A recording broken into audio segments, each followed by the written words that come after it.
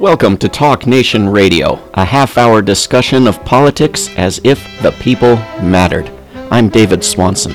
This week on Talk Nation Radio, U.S.-China relations. Our guest is Jody Evans. She is co-founder of Code Pink, which works to stop U.S. military interventions overseas and promotes diplomatic solutions and divestiture from war. She served in the administration of Governor Jerry Brown and ran his presidential campaigns. She has published 2 books, Stop the Next War Now and Twilight of Empire, and produced several documentary films, including the Oscar and Emmy nominated The Most Dangerous Man in America and The Square, and Naomi Klein's This Changes Everything. Jody Evans, welcome to Talk Nation Radio. Thanks, David. So great to be in conversation with you as we end this crazy 2020 and begin again in 2021. Yes, indeed. Jody, you've now started something called China is Not Our Enemy. What is that, and why did you start it up? So, about a year ago, now 2 years ago, I moved part-time to China with my husband. Watched people really excited about the stories I would bring back and what I was learning. And then all of a sudden, I watched it turn, and China became the enemy. And how could I say nice things about it? And I got very concerned that nothing had happened and started to watch that the media was just driving all this hate towards China. And then COVID happened, and it became the Chinese, it was China, and China was bad, and that just catapulted hate towards China. The wave just went way up. And I was experiencing it both as an American, but also someone who was living part-time in China.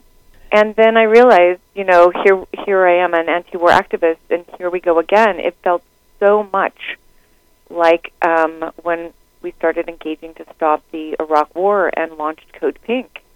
Code Pink was called because Bush was frightening the American people into war with his color-coded alerts, orange, red, and yellow, and we called Code Pink for peace. And it was the same: lies, hate, drama that didn't relate to reality on the ground. So I was like, wait a sec, this is a launch to another war, but this is, war is bad, but this is a war that we're talking about nuclear power. In the case of China, there actually are weapons of mass destruction. And, nuclear war means the end of the world.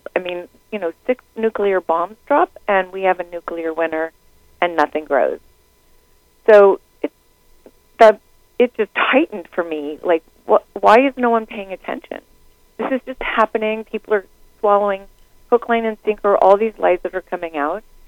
And so at Code Pink, I decided to launch China is Not Our Enemy, just to work on changing the narrative of the aggression towards China that I was watching. And what I was seeing is that the State Department and the CIA and the whole plan of the story launching that had become so familiar to me through the Iraq War, they were targeting values of progressives and liberals. And it was very clear. And so I was like, oh no, my friends are going to be used by these stories and caught up in their narrative that drives us to war. It seems seems like, well, what not to be on the defensive, because I know what that's like. The he said, she said just doesn't work, and we're already so lost in a world of what's true and not true. It was like, how do you create instead of a defensive position, an offensive position to this? And that became what we would do out of Code Pink, which was to point out the lies and more the hate. Why are you hating on China when right now, given the issues that we have, a pandemic that won't be the last, and climate change, we need to be in cooperation with China, not in hate or driving a war towards China. So that's irresponsible what you're doing. And then the other is, hate towards China, the effects are happening at home. And since this all started happening, racist attacks on Asian people have risen 800%. And so the war is actually happening at home on people that are U.S. citizens. And yesterday, in the debates on the floor, Senator Cornyn used hate towards China as an excuse to fund the NDAA, when really the hate towards China is the State Department, militaries. They're driving that hate, so we'll spend more money on war. When, as you know, what Bernie was doing last week with the NDAA is holding it hostage to getting $2,000 for people. But this China story is just to yet again take more money out of our pockets and make the rich richer who are invested in weapons and war. Yeah, it seems to me, Jody Evans, that back in early 2001, before 9/11, the media was pushing China as the big enemy, and the Middle Eastern terrorism sort of took over. And as that's faded a little bit, you look at all these, op-ed writers from all these weapons-funded think tanks pushing China as the big enemy. I mean, how much of it is just accident and the occurrence of coronavirus, and how much of it is profit interests and agenda? I mean, who's driving this? Well, obviously the Pentagon. If you're inside of it, it's obviously the Pentagon and the State Department. But again, as you said, it started a long time ago. And what's interesting about doing this work is just really how uninformed we are about China history and our own militaristic history. This all started right after World War II, and the Korea War was about China. And people in the United States don't know anything about the war on Korea and about the U.S. The violent, horrible, just gut-wrenching. It reminds me of the genocide of the indigenous people of the U.S. when you read how United States officials, including presidents, would talk about extinguishing a whole population. The same thing happened in Korea, literally went in and just mass killed people for no reason, except that they wanted equality for all. I mean, just at mass killed because the U.S. wanted the position so that it would be at the doorstep of China. We don't know our history in relation to China, and that this drive to hold anyone back that could become in any way even competitor with the U.S. is just not allowed. And I think, it's always been there if you look back in history, this attention on China and holding it back. But now, even Hillary Clinton said, just the fact that China is becoming prosperous makes them our enemy. I mean, just because a country becomes prosperous, they're our enemy? I mean, that's just disgusting. Don't we want the whole world to be prosperous? And, China was recently able to pull 900 million people out of poverty, out of extreme poverty. Don't we want to be friends? Don't we want to cooperate? Don't we want to learn how that happened? I mean, I live in a city of 15,000 homeless people. I'm surrounded by 10 cities. I want to learn how that happened. My husband still lives in China. It's almost been a year since I've been able to see him. But he sends me daily pictures of him with his staff, 40 people in a room hugging each other. They just went to Beijing and saw the first ever display. A museum did a show about China in the Korean War. It also was a horrible, painful loss in China. It's something that no one in China wanted to engage with. but that they knew that if they let go of a hold in Korea, that the U.S. would be at their border. And so we're pulled into it. And Mao's son was killed in their defense of, as they say, their defense of Korea. Right. So we're woefully lacking in information and therefore easily manipulated. And Jody, you almost went to China and didn't because of coronavirus, and later discovered that it was worse in the United States, right? Right. I was at Newark Airport on January 30th, and they were just locking down China. And I was like, oh my God, I don't want to be quarantined into China. And now, I'm quarantined in the U.S. for almost a year, and my husband is walking around freely. China did what they needed to do to stop it. And many times when my husband would be on the phone, he's like, I don't know what America thinks. Yes, you can lock it down, but it doesn't stop it. This goes on and on and on. It's, you could see the fertility of the locking down because it wasn't a lockdown in the way China did it, so that you could actually stop the virus spreading. Yeah. And now even my friends just went back to China, and it's the other thing I think that's really interesting that I've learned in the process of the coronavirus in China is I'd already witnessed it living there, but watching it around the virus. So, they have to be super careful. So when you come in, it's a 14-day quarantine.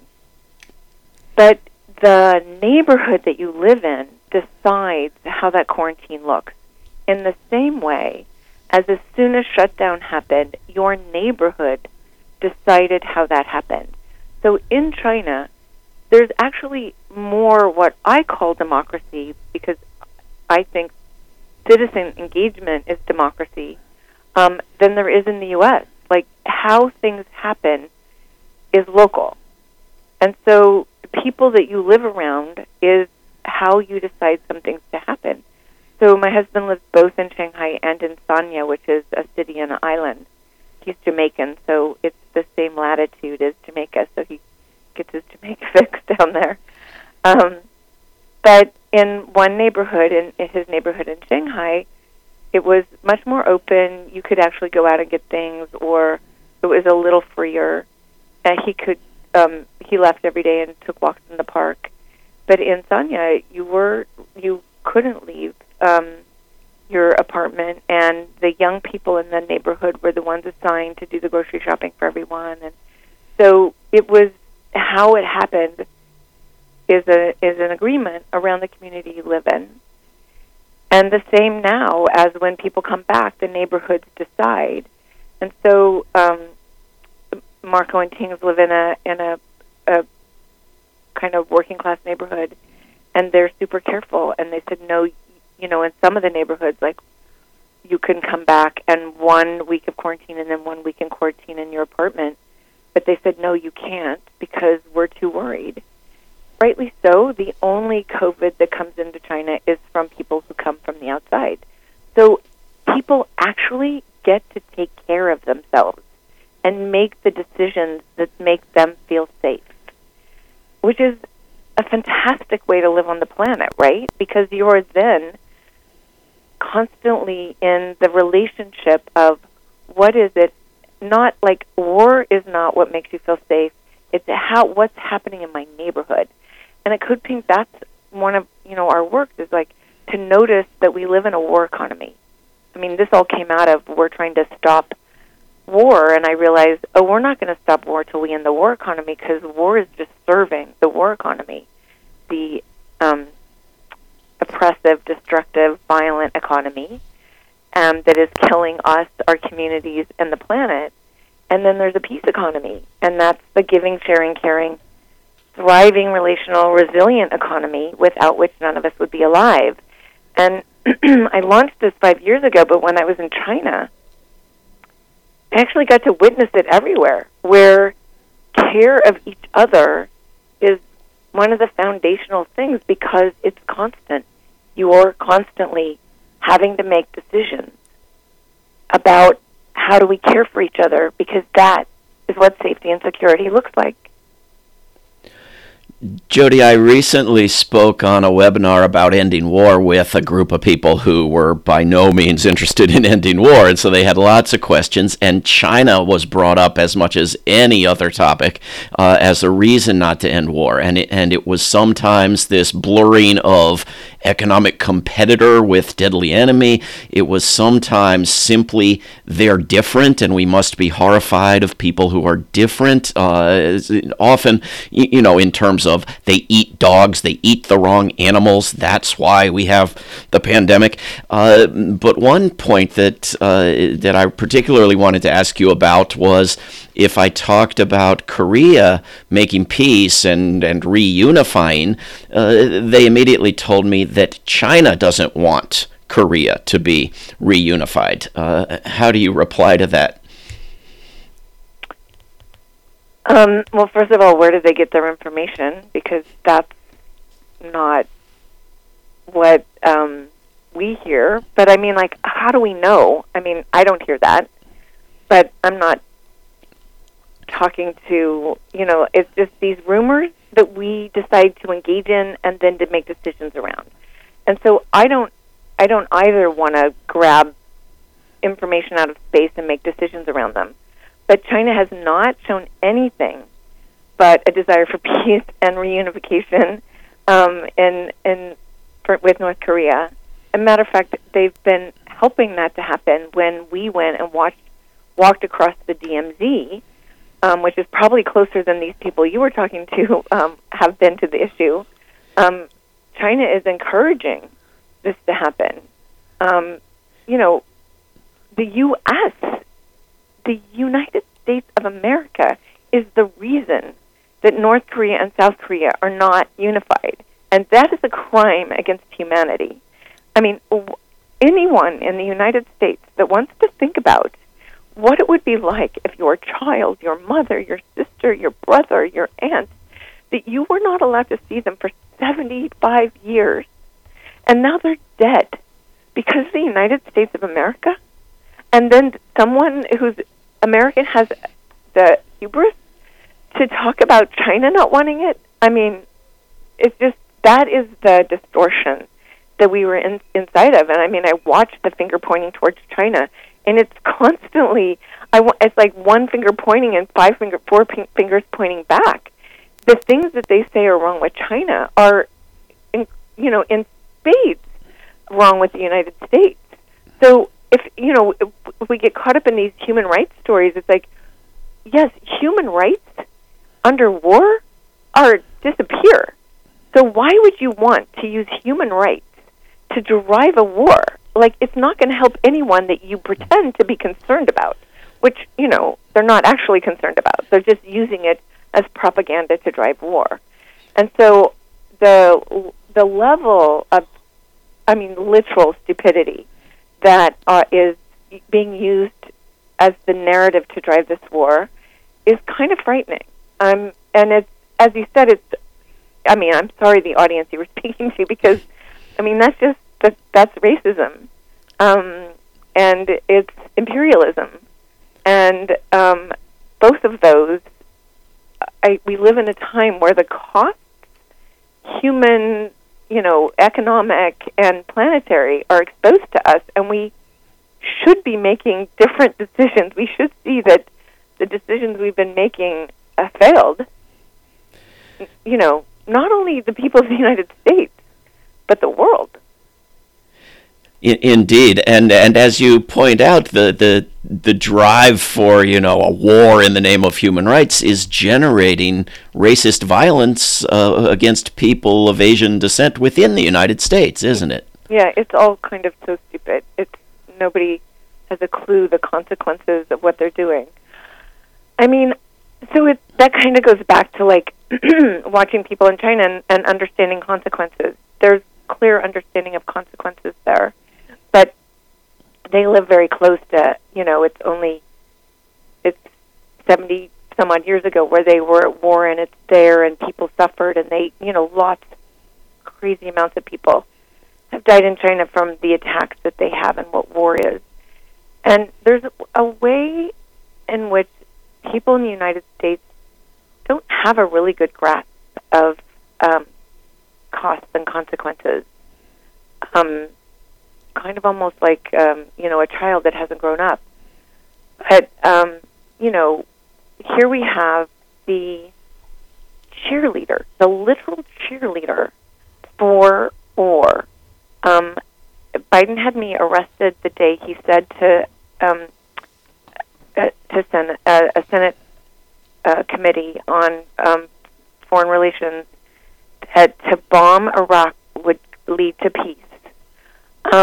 He's now the president of the United States, so this has cost us a stable Middle East. It has cost really the destruction of 3 countries, probably 4, and it's cost $5 trillion.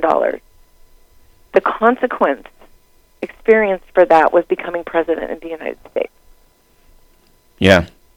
And I think in the United States, there are so many ways that the consequences, there's so much failing up. We see it in people who are elected. We see it in people who run companies. We see it in, I would say our last 2 presidents, and I'm not going to go back any further, but, Trump fails up, Biden failed up. How are these examples of how we become intelligent citizens creating peace and justice globally? When I talk about undoing U.S. militarism and scaling back U.S. military spending, the first thing I hear, again, is China, which, correct me if I'm wrong, Jody Evans, spends maybe a third what the U.S. does on its militarism. And how hard would it be to start a reverse arms race if the United States were to scale back its military spending rather than constantly increasing it? What are the chances that China would do the same? Oh, China doesn't want to be spending any money on weapons and war. And, driving this is going to force them. That's one of the things that happens when you start driving aggression is that you force the person that you're making your enemy to defend themselves, which is one of the clear things we don't want to have happen, is more investment in nuclear weapons, and the U.S. would be forcing China to do that. But David, it's a great idea, a reverse arms race, and one of the things people in the U.S. should know is that, China, it's less than a third of our budget, but the other thing is they invest in science. They invest in technology. They invest in the education of their people. I mean, it's shameful if we look at the education system in the United States and who's denied it and how bad it has become. And China, definitely invests in their people. I mean, even to reverse the arms race and take people out of the streets and give them homes. Or, forgive all the school debt that burden young people's lives. There's so much that could be done that would create so much more safety and security than increased investment in weapons and war. That, by the way, just make the rich richer. I don't think people understand. I mean, first of all, that there is a war for profit is already a sin, and that continues. Another film that I produced is The Shadow World, which is about weapons trade, and the weapons trader basically says, why don't they just, give the money back and forth instead of all these weapons that are destroying the world and people? The weapons trade is an addiction. It's insane. It's on steroids, and nobody's watching. I mean, and it's just making the rich richer. This is a cash cow. And it's literally making a killing on killing. We've got about 3 minutes left. Jody, what can we do? We've got a U.S. Congress that this past year refused to move even 10% of military spending, even to deal with a deadly disease pandemic in the middle of that pandemic. What can we do with the presidential administration, as you say, coming in, that is by no means inclined to be on our side on this? How can we start moving things in the right direction? Well, first of all, we all need to take it into our own hands and know that this is a cultural war right now. And that's, all these stories, that's happening in culture. And we've got to take it back. First, we need to be grounded in our own understanding of how wrong this is on so many levels, starting with the racism that's driving in the U.S. Second, we need to become we need to become those that are telling the different story. We need to change the narrative, own that narrative, and be able to, when you see something in the newspaper, when you see your member of Congress, you need to be writing them and saying, no, this is not okay. You're driving racism. You're driving war. You cannot be doing this. We need to make it personal and all of us be engaged.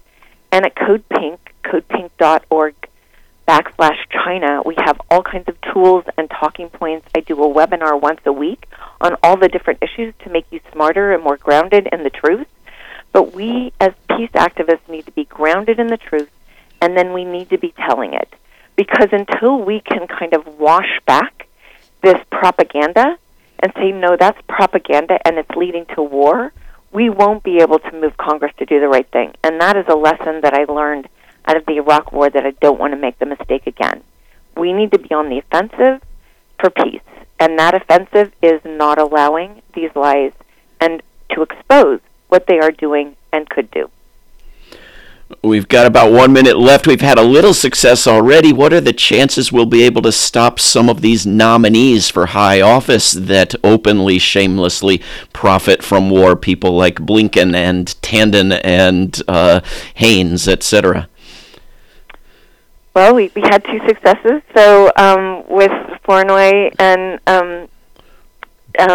Morrell. And what it takes is some engagement, and I think the success out of those two was to expose who they really were. And, it didn't take that much. Because once we can expose what's really happening, the other side backs down. And we have, torturers, advocates of murderous drones. We need to raise that up, though. That's not okay. No, they can't be appointed. And if we are going to stop people getting away with murder, that means we've got to expose those murderers, and we've got to expose that behavior and not accept it. And so far it's working. Sounds like a great plan for 2021. We've been speaking with Jody Evans, co-founder of Code Pink. We'll have information and links about her up at talknationradio.org. Jody, thanks very, very much for coming on Talk Nation Radio. Thanks for having me, David, and for all you do for peace and justice. This is Talk Nation Radio. I'm David Swanson. Take action at rootsaction.org. Help end war at worldbeyondwar.org. Read or listen to today's Peace Almanac entry at peacealmanac.org. All past shows can be heard at talknationradio.org. Talk Nation Radio is produced in Charlottesville, Virginia, and syndicated by Pacifica Network. If you are listening to a nonprofit station, please support that station. Talk Nation Radio is supported by contributors at davidswanson.org. There is no way to peace. Peace is the way. Until next time.